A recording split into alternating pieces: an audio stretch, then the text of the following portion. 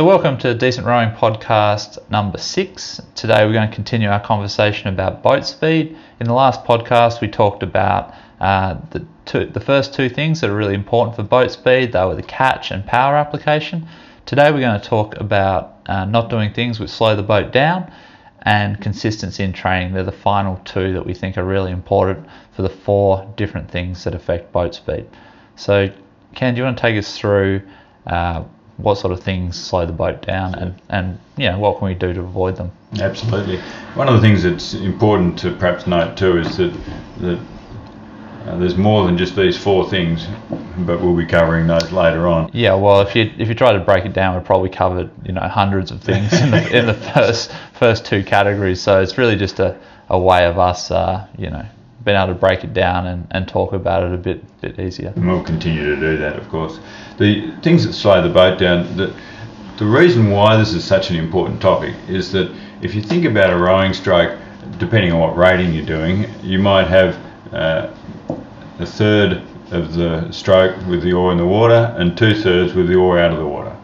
And so when the oar's out of the water, the boat's just continuing to run on its own. And so it's very important to make sure that you don't actually slow it down, because when you get to the catch for the next stroke, what you're going to do, of course, is pick the boat up again and accelerate it again, and the further it's slowed down, the more difficult it is to do that. So what slows the boat down? And as Lachlan said a minute ago, there's a multitude of things that slow a boat down, and it's probably the area where the exceptional athletes show out against the ones not so exceptional.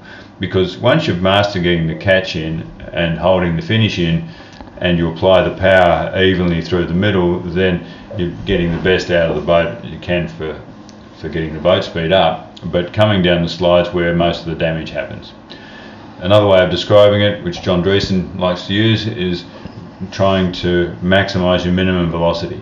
So you want to make sure that the slowest the boat gets to every stroke is faster, which essentially means that the boat's going to run better and you're going to have less deceleration and you're going to start to pick it up better. Yeah, and you also have to do a lot less effort to regain that maximum speed you had. Critical. So the fastest average speed of your boat will win a race. So whoever's got the fastest average speed. So that's a product of how fast you can make it go. So it's maximal speed. So say as you just coming into the catch, that's where your maximal speed's going to be. And you want to decrease your minimum speed, which is just after the catch, and that's probably why we focus so much on the catch, is because increase your minimum speed. Sorry, yeah. So that's probably why we focus so much on the catch. It's because it's such a crucial point. Absolutely. Where both around the catch you achieve your maximum speed and your minimum speed. And there's no doubt in my mind that most athletes cause the most damage at the catch to the recovery. Yeah. And so it's very easy to check a boat, as in to slow the boat down, and when you come into the catch, all you've got to essentially do is come into the catch and push on the foot plate and don't have the oar in the water. That's simple as it is. And if you do that, then you're going to slow that boat down.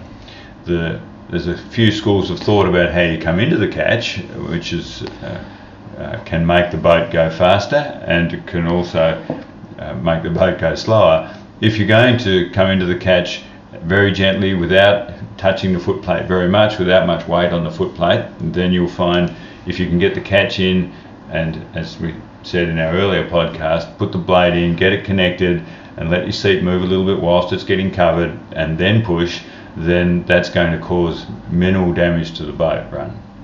However, if you come into the catch and you come into the catch fast and pull the boat towards you with your feet, then you can actually increase the boat speed at that point. And then if you get the blade in and well connected with precise timing, then you can actually make the boat go faster by doing that.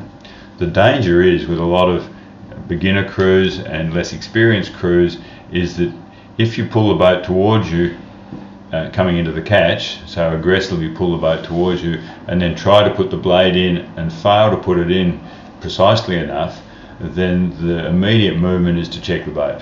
And so it's very difficult to get beginners to do that correctly.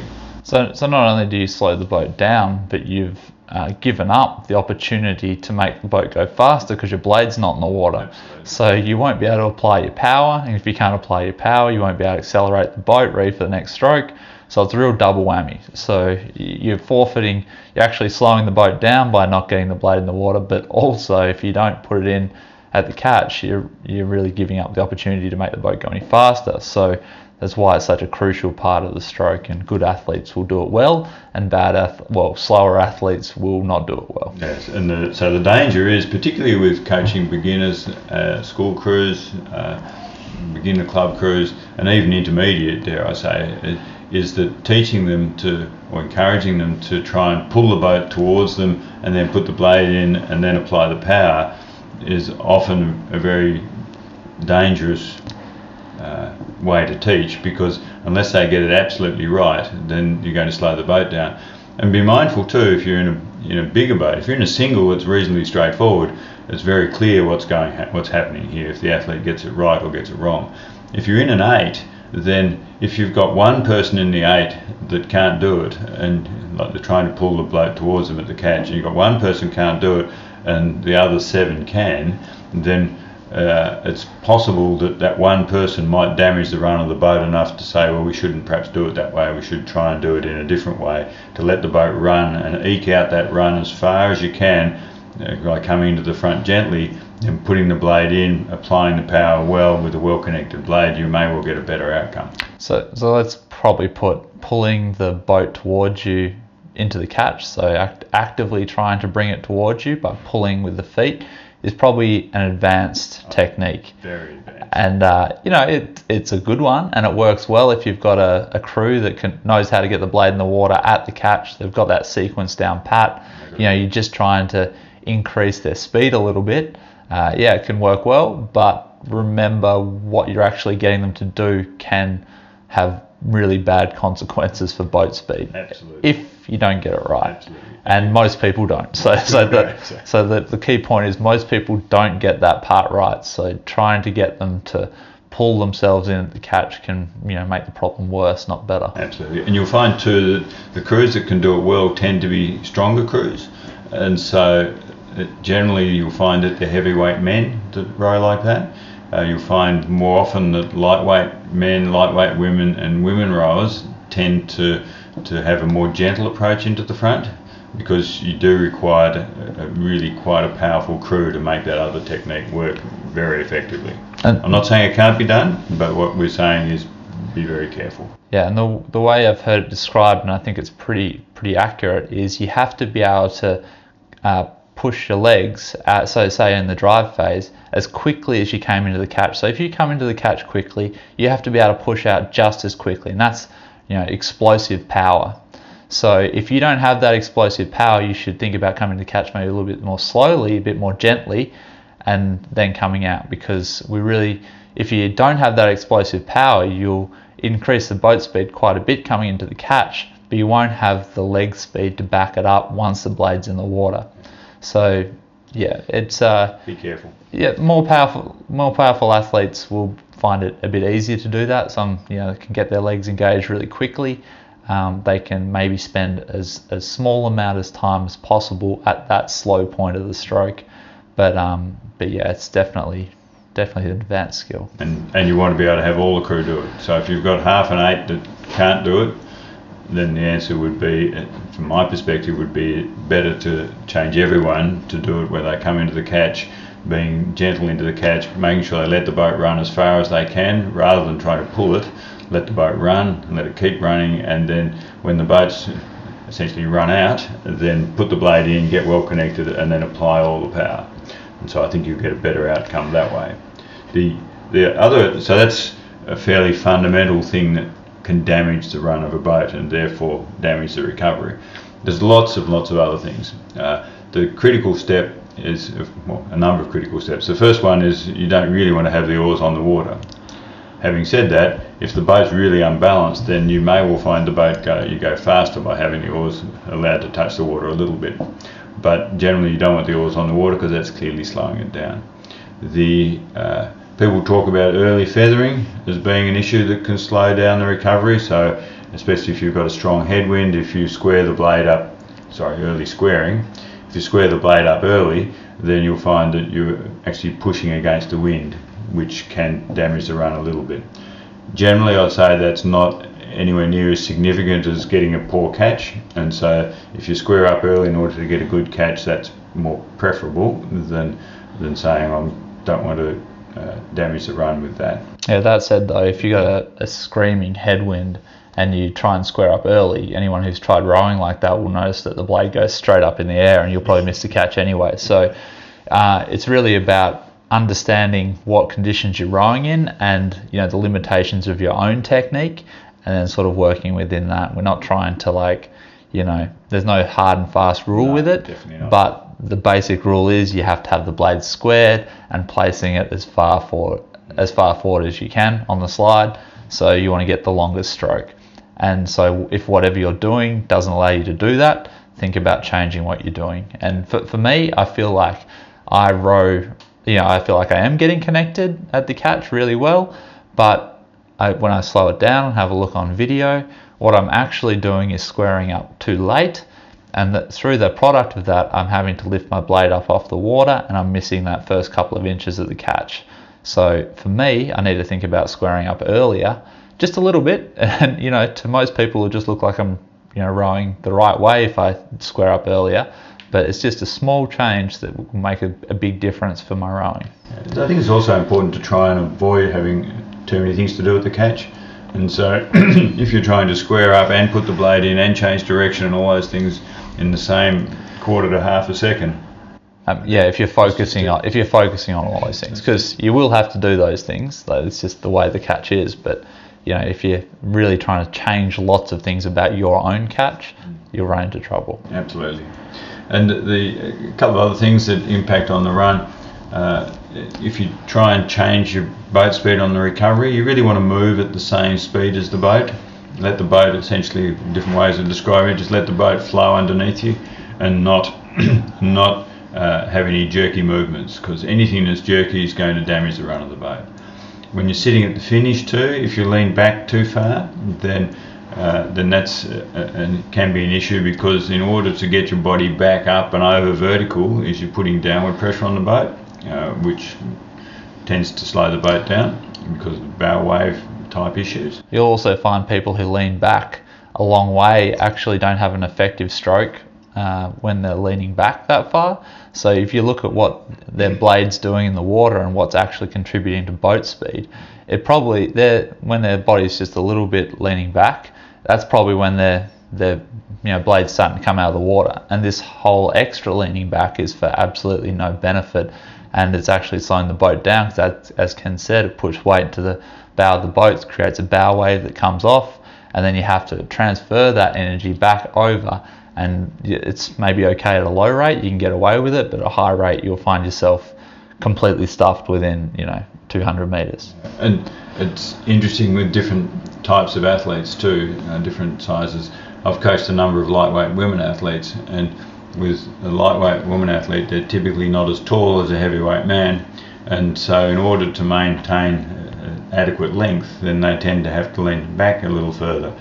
Now, it's all to do with the arc of the oar, so you can change the pins and change the arc, but you'll find that most of these aspects are a compromise. And so you may find that with a heavyweight man with a high, heavy upper body, leaning back a long way into the bow and having therefore a longer arc and having to lift their body up out of the bow and put it back over their knees again, that's can be quite damaging. Whereas a lightweight woman athlete that's a lot shorter in the body, you may find it's not as damaging at all, and it's more important to get that extra bit of length. So you've got to mould this for the particular athletes to make it work. Yeah, when I'm rowing along, trying to be as efficient as possible, so thinking about not slowing the boat down, I try and make sure I have no extra movements. Everything's very smooth. That doesn't mean that the power application isn't quick. It just means that you try and do things smoothly. And I find this is especially relevant around the finish, tapping the blade down, feathering with a flat wrist. I find it very hard to feather with a flat wrist. Most people do. They'll often drop their wrists and have like a massive angle. But if I can come through, get that finish right, tap out cleanly, I'll look at my puddle. So the blade looks like when it comes out of the water. Make sure I'm not throwing too much water up or out. I want to make sure it's a very efficient tap out, not catching any water. And then if I can get my hands away, body over, I'm perfectly set up for the catch. I consider I've done a good job of not slowing the boat down.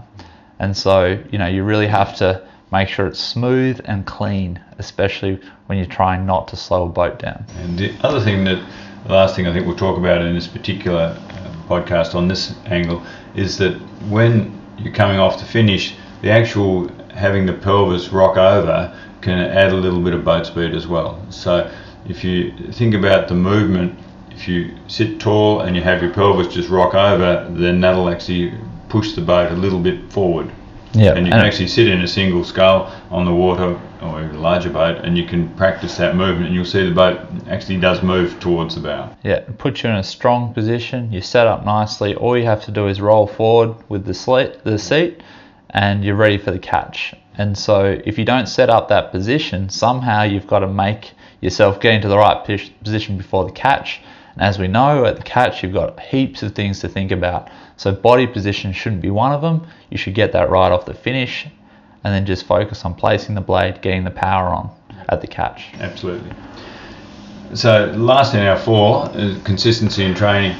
And what this essentially drives towards is that it's all very well to have a good technique, which is great, and we should encourage that. But if you don't do the work, then you're not going to be able to apply the power for any significant period of time. You might be able to get a few good strokes in, and that's great, but you may find that you don't actually go further than that. Yeah, so we're talking about consistency, i.e. making sure your technique is as good as it can be, so consciously thinking about rowing well as rowing often enough and training often enough to get a good physiological change to make sure you're ready if you're going to be racing. Yeah, absolutely. And the fitter you are, the longer you'll be able to maintain a technique through a session, so you'll get a double benefit by being fit as well. Yeah, and we won't go into it today, but doing cross training is important, making sure that you don't overdo any particular muscles, you don't get any injuries, and you'll find that if you have inconsistent training, particularly in workload, then you're quite likely to get an injury. And so it's very important to set your training load at the level that's going to get you to where you need to be and what will fit within your other life interests, and make sure that you maintain that. One of the worst things you can do is be inconsistent. Stop and start, miss a couple of weeks, overtrain for a couple of weeks, that sort of activity. Yeah, so sort of not you really have to get in tune with where your body's at. So is it ready to do 10 sessions a week? Is it ready to do 5 sessions a week or 3 sessions a week? You really have to take it slowly if you're making a change. And if you haven't been consistent, the likelihood is that you're going to have to keep the training load down, so fewer sessions per week, less duration, and build it up slowly. Otherwise, you become injured. We know that the greatest form of injuries in rowing and probably any sport is an increase in load too quickly, so doing too much too soon. And so you really have to be consistent with what you're doing and make it coherent. So make sure that it fits in with what you've been doing in the past couple of months, and not try and do everything too quickly. Absolutely. And in relation to load and technique, quite often I've seen athletes, particularly in the school system, suffer an injury because whilst they've been doing the same overall load, they've actually increased the load quite a lot in a particular area. A classic one is when you have athletes that have been rowing in a sculling boat, in quads and singles and so on, and then all of a sudden they decide that they're going to row sweep. Now this tends to happen in Australia at about the under 16 age bracket, and so they go from rowing sculling, which is a very symmetrical sort of a stroke, to rowing sweep, which is a lot more asymmetrical, and they continue to the same load. So if they're doing 4 sessions a week on the water in sculling, then they swap to 4 sessions of sweep. If you think about what that's actually done to the load, their overall load probably hasn't changed at all. In fact, it's probably gone down a little bit because they're learning a new technique. But the muscles that they haven't been using before are getting overloaded a lot, when they do that. Yeah, especially if you're talking about like multiple sessions a week. So, you know, in our program that I've been rowing in, we do, you know, pretty much all sculling. But, you know, we want to race sweep at regattas. We want to do, you know, sweep for selections and things like that. And so what we've done is we've included one sweep session per week to start with. And we want to make sure that's not our hardest session. We want to make sure it's a relatively easy session, just so we can get the muscles built up, just so our body can get used to it. You know, we don't want to be doing any sort of injuries. We want to enjoy it. And, you know, doing that one session a week, it seems like not much to begin with, but it really helps get your body in the right space for doing that action. Absolutely. So it's really important to understand that load is a per muscle issue. It's not overall body load. Sure, overall body load from a cardio perspective, sure, that's overall body load. But you've got to be very careful about load on individual muscles. Even doing one drill, a particular drill at the catch, for example, and overdoing it will find you'll overload certain muscles. Yeah, so keep any exercises you do, like drills, to like, you know, maximum of 10, say, you know, maybe 10, and then you have, you know, say 10 strokes normally, and do that maybe 3 times. You know, you don't want to be doing it, you know, 100 strokes in a row. It's just asking for trouble. Likewise, even doing roll-ups, you don't want to do, you know, the roll-up exercise stationary, like for more than about 5 minutes. You know, it's something that you have to build up to, and it's really quite awkward, especially when you're trying to use all those stabilizer muscles that you don't use so much when you're rowing along, when you're stationary. So yeah, just keep in mind what you're actually asking the athlete's bodies to do, or your own body to do, and think, oh, am I overloading it? Is it used to this? Should I, you know, build up to this exercise? And you'll avoid a lot of problems and enjoy your rowing a lot more. You know, if you become injured, you can't row, so that's not going to help anything. Yeah. You're pretty slow boat speed if you're injured. Yeah, well, that's it. Critical. You know, people will stop rowing completely. Like they'll be burned out, they'll get an injury, and you know that's it. They'll hang up the oars, and you know might not come back to it. Yeah. So critical is that make sure when you're coming down the slide that you really don't damage that boat run. Particularly about the catch, and we'll have another podcast later on more detail around how you can deal with the catch. So careful on that boat run. Don't do anything to upset the boat, and keep that training really consistent, and watch out for load injuries, because they're the ones that are really critical to damaging both athletes and boat speed. So next podcast we're going to be talking about typical issues that we face with lack of ergos. You might say, no, we don't have a lack of ergos, but generally what we mean by that is that we've got too many athletes and not enough ergos, and trying to schedule those sessions. So the importance of an ergo in a training program, I think, is often underrated from an educational perspective. So we'll talk about that in the next podcast. So if you like this podcast, please subscribe to it. You know, you can also head over to our webpage. We've got an email list where we send out all our best rowing videos. So it's free to join up, and yeah, we always try and put our best things out for that. And if you're interested in becoming a paying member, they allow us to do what we do here. We have 3-month trial options, we have yearly options, group options.